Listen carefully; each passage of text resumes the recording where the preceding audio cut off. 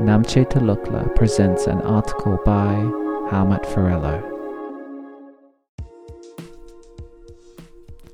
Rot Learning, written on the 16th of March 2019. Rot learning is a memorization technique based on repetition. The idea is that one will be able to quickly recall the meaning of the material the more one repeats it. This method of learning is commonly known to hinder critical thinking.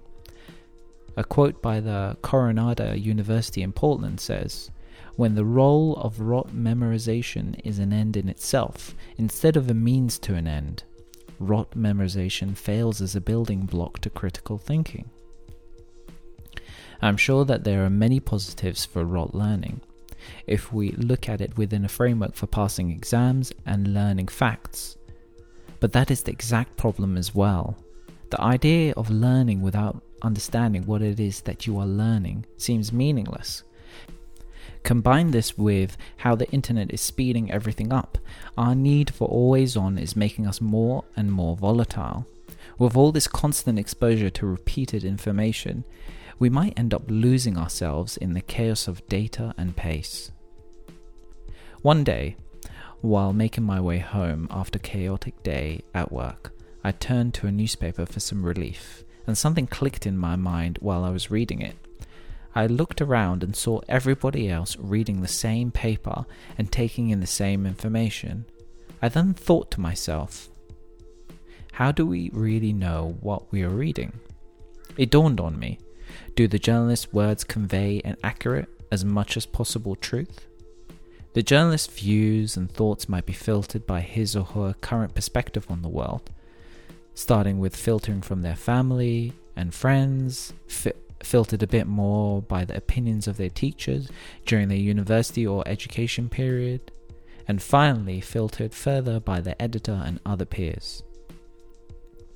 You might be able to see a pattern occurring, and rot learning feels like a common tool being used to convey what is truth. One's own idea of truth might merely be a chain reaction of opinions passed down by repetition during one's lifetime. Take my life, for example. I was being told what to do at every stage of my life. By my mum, my culture, my teachers, by politicians, by the news, my work peers, and my bosses. I've constantly been molded through rot learning every step of the way. Let's explore this idea of repetition in the media. Television. What is really interesting is that if you pay special attention when you're watching TV, I notice that the repetition of information happens more often than one realizes. Even down to the point that if two TV channels have news on, they're talking about the same news piece with the same phrases. This repeating method is starting to find its way into every corner of television.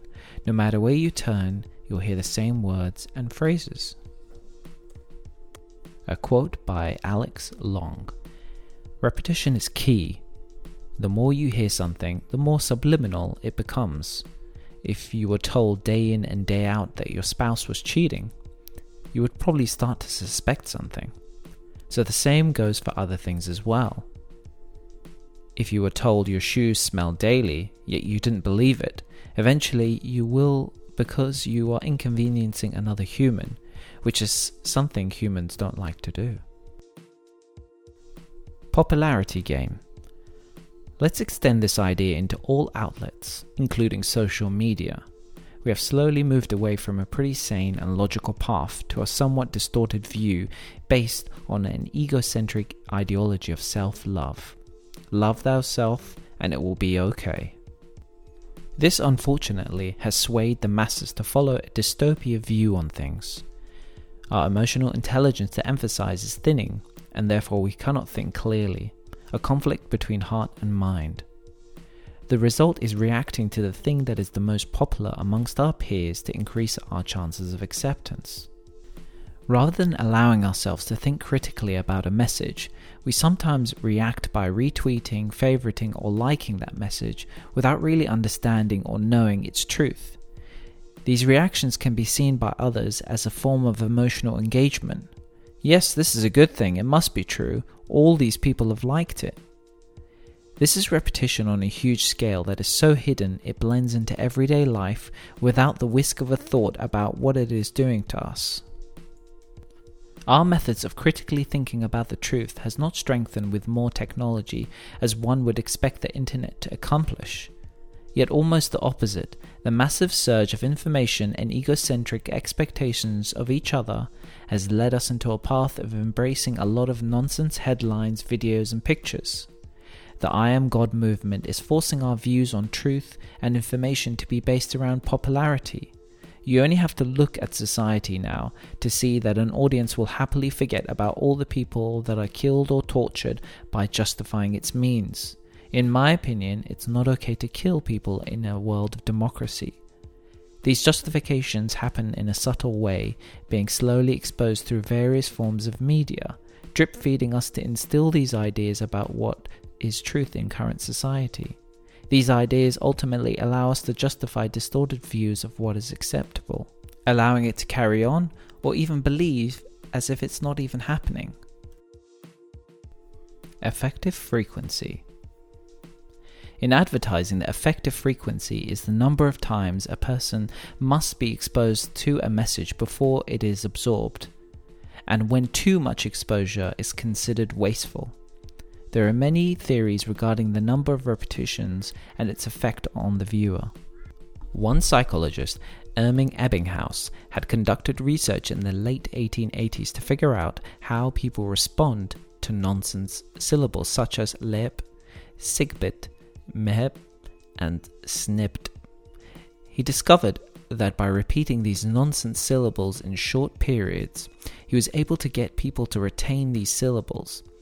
He was also the first to describe the terms primary and recency effects, whereby a person remembers the first and last items of a list and not the middle. Herbert E. Krugman wrote that there are only 3 levels of exposure in psychology, not media terms: curiosity, recognition, and decision.